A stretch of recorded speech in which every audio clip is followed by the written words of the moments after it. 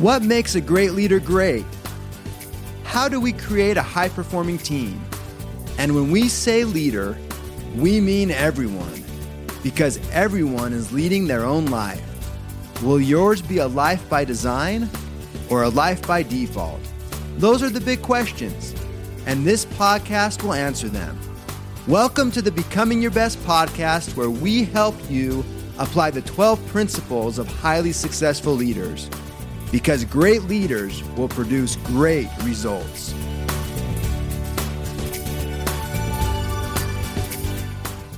Welcome to all of our Becoming Your Best podcast listeners, wherever you might be in the world today. This is your host, Steve Schallenberger, and we have a very talented and interesting guest with us today. She helps leaders and organizations reach their desired futures through strengths-based innovation and strategic foresight. Welcome, Dr. Connie Reimers-Hild. Thank you so much, Steve. I'm very excited to be here. Okay, good. Well, before we get started, I'd like to tell our listeners a little bit more about Dr. Connie. Dr. Connie serves as the Interim Executive Director and Chief Futurist at the Rural Futures Institute and consults with organizations from both the private and public sectors. Her clients range from rural hospitals to remote villages and small business to global organizations.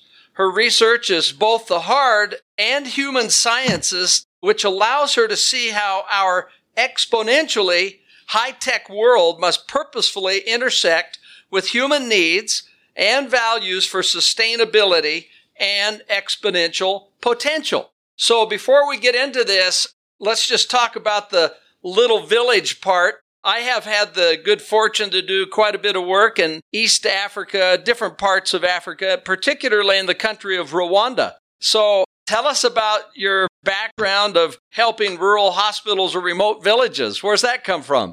Yeah, it's been an evolution over time, but about 15 years ago, I was able to go as part of the International Farmer to Farmer program to Nigeria. And we spent about a month there. We helped 3 different villages and worked with leaders in those villages to really help not only the agricultural side, but also the leadership and entrepreneurship elements that they really need to develop in order for them to be able to sell their crops, to grow their lives, and to really, be successful in whatever way worked for them.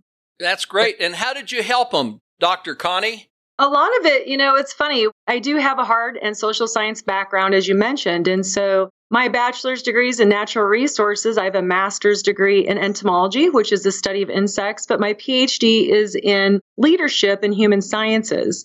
And so I went after I'd finished my master's degree, and it was really about agriculture, how to develop better crops, grow those crops, sell that at market. But the funny thing is, most of what they really needed at that time, I actually learned from spending time on my grandparents' farm.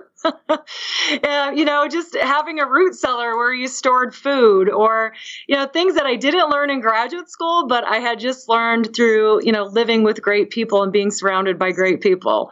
And so, part of that, it was a huge life-changing event for me. I'd never traveled internationally before.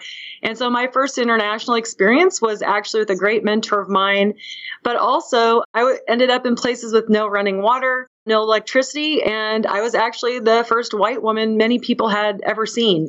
So it was a tremendous experience. It changed my life, and it really just broadened my perspective around what's possible, people, and just the global nature of the world itself. Wonderful. It is a whole nother perspective, isn't it? Absolutely. And, it teaches you to appreciate what you have, whatever that is, but also teaches you to appreciate the fact that humanity really is interconnected, and we all need to take responsibility to help one another.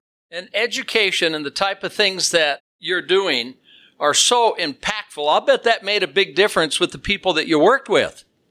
Oh, absolutely. And I think the great thing is, once you have those experiences, you crave more. Some of us do. I did. So I think that that's been a wonderful part of my just personal journey, is being able to work internationally and travel internationally, but also connect a lot of that here and see these patterns that exist, where we live in the United States, but also around the world. And being able to bring that knowledge and those experiences into, whether it's coaching, strategic foresight, leadership development, has been very impactful. And this is partly why, women have been a large part of my practice, it privately in my firm Wild Innovation, but also, part of what we do here at the Rural Futures Institute at the University of Nebraska.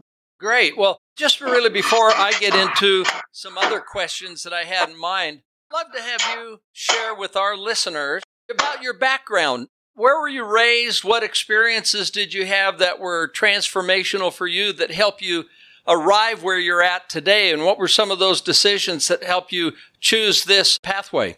I have always loved learning, and I loved school. And so Let's just pause for a second. Yeah. Connie warned me before we got going that in Nebraska right now, it's really cold, and they have pipes that produce heat, and we may hear them. So I think that is just wonderful.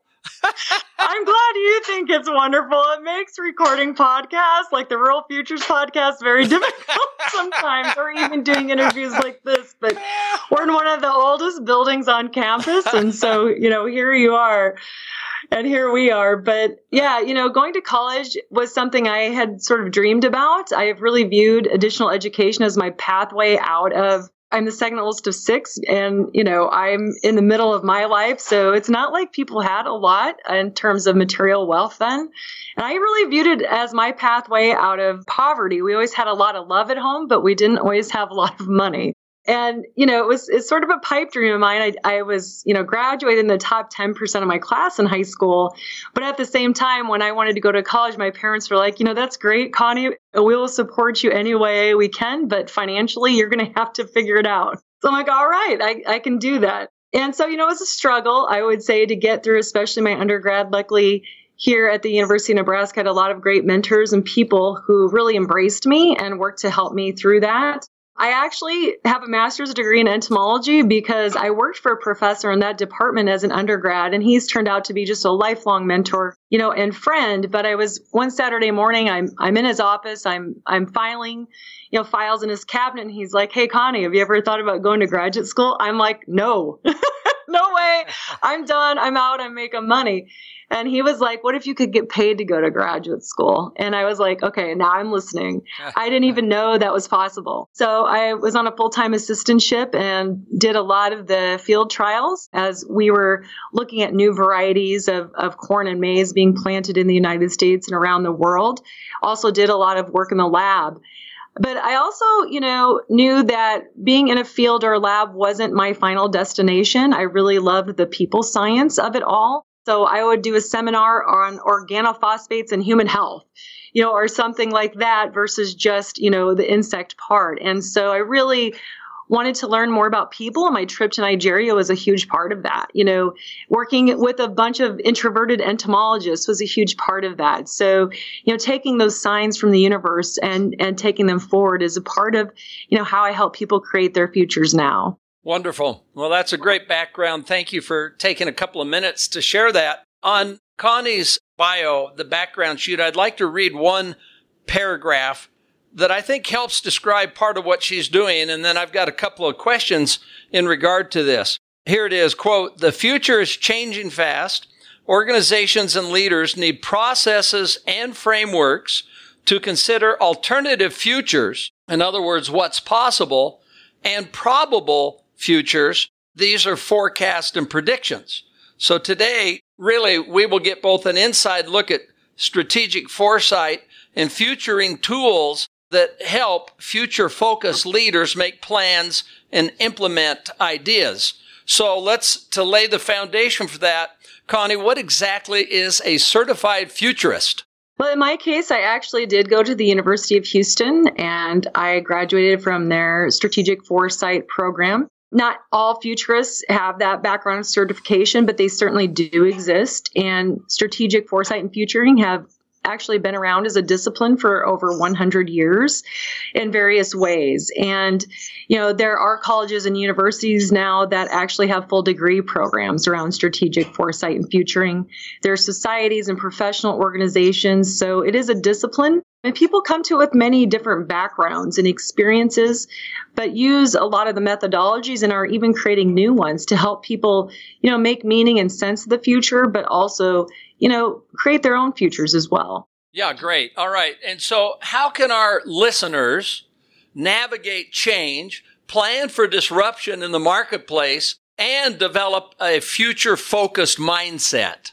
Well, I think there, are a number of different elements there. And, one of the things that I work with a lot of clients around is not just what problem are we trying to solve, but rather what future do we want to create?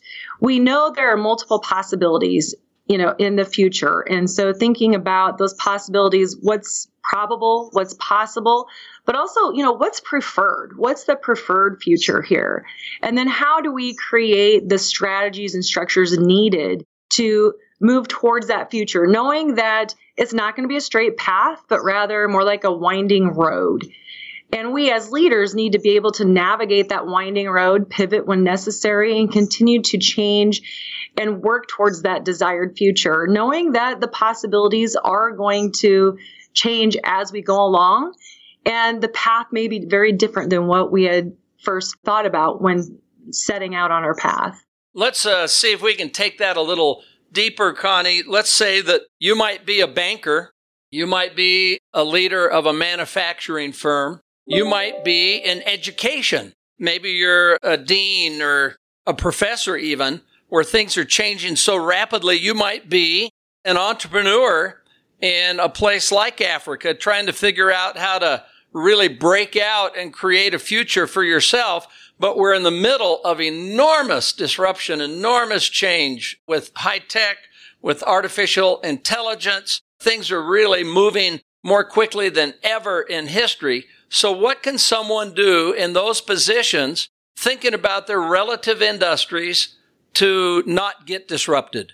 It's about looking in their industry, but it's also about looking outside of their industry to see what's happening and how can they take, those sort of clues and cues and make sense and meaning out of those for their own industry. So in a sense, you have to be able to be willing to disrupt yourself using what you see happening out there in the world and how you think that will work with your audience, your customers, your clientele.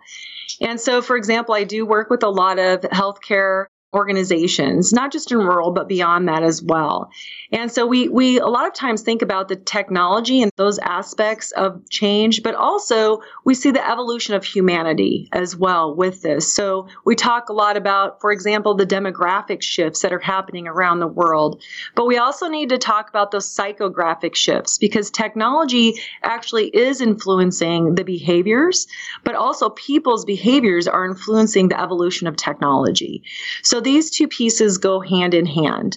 And, companies that are generating a lot of data around this knowledge are really the ones getting ahead. They're making meaning out of that data and moving ahead. And that's dictating the future. So the future is actually being created today. Every time we click a device or search for something or shop for something online, that's all, shaping the future at this point in time. And so part of developing your future, whether you're a business or a person, is really experimenting and exploring, being willing to dream a little bit, but also think about how can I use the tools that are at hand to help understand my target audience better and deliver what they need, but also think about what they might need that they don't even know they need yet.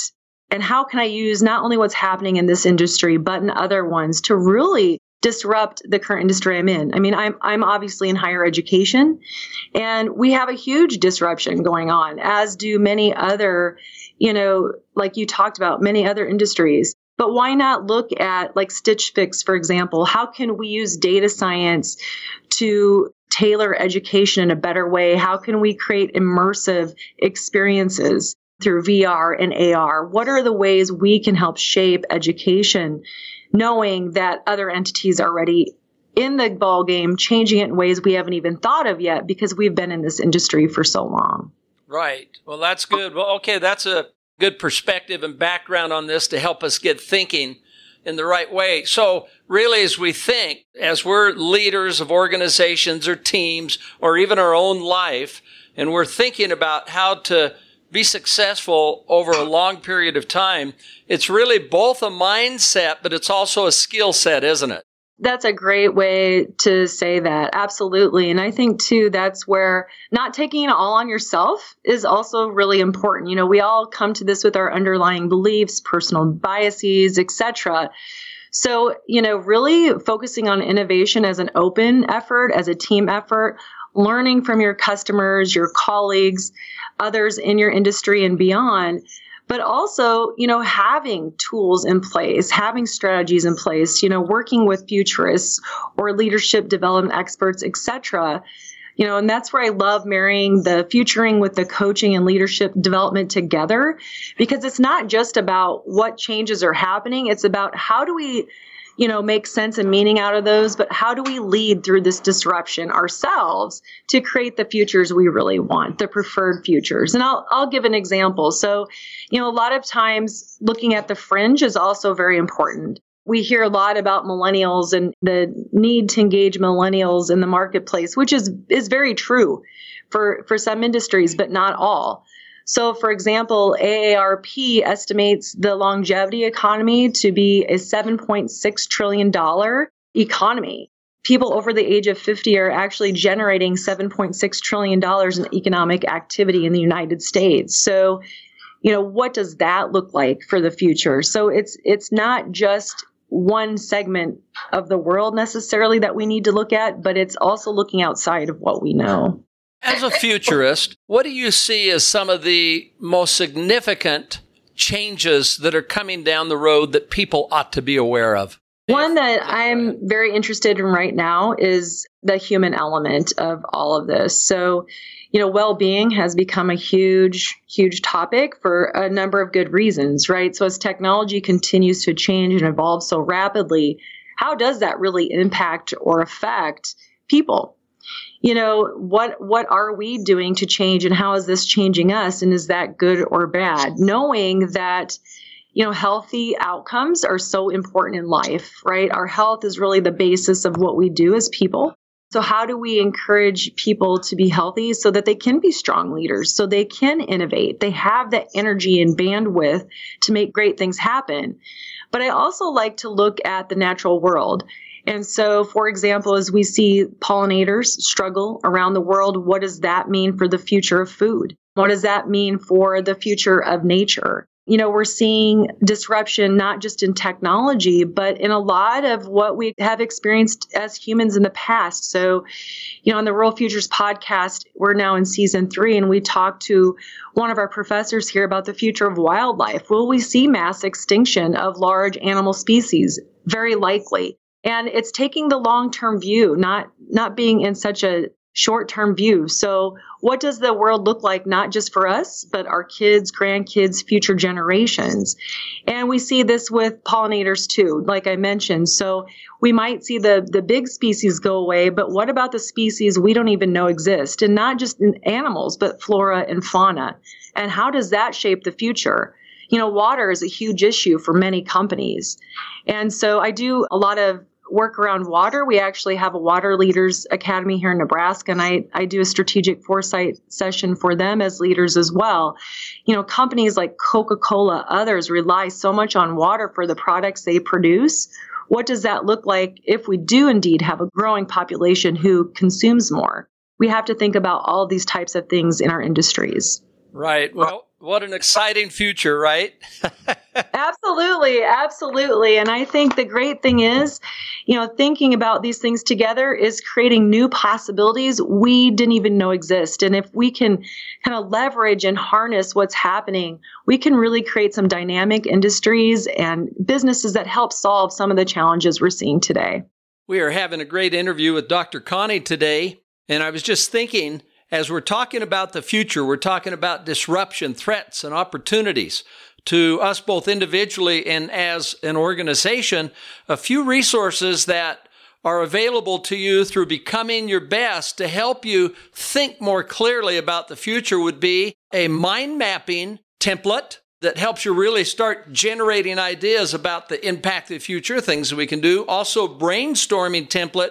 And last of all, a 6-step process, all which can be used to help you think more clearly about disruption and about the future. And if you would like that, free copies of these templates and these resources, simply write to us at support@becomingyourbest.com. That's support@becomingyourbest.com. And now back to our interview with Dr. Connie. Okay, well, here we are visiting today with Dr. Connie Reymershield. We're having a great discussion. So, Connie, one of the thoughts I've had is, as we're sitting here today and you think about robotics or you think about artificial intelligence, and we've just been talking here with Connie, just mentioned about how conditions will affect our children and grandchildren and on into the future. How can, as we're thinking about this today, one of the most important things that people really need to, all of us, every single one of us, is not only as we're working on becoming our best and always improving, but how can we retool or retread or reinvent ourselves to be equal to the future? What are some things we should be thinking of? I love that question because, part of it is my new passion right now is women in midlife, much because that's where I'm at. And it is about disrupting yourself a little bit. Okay, so where I've been isn't going to get me to where I want to be. But, as adults, I think too, remembering that life doesn't have to be boring.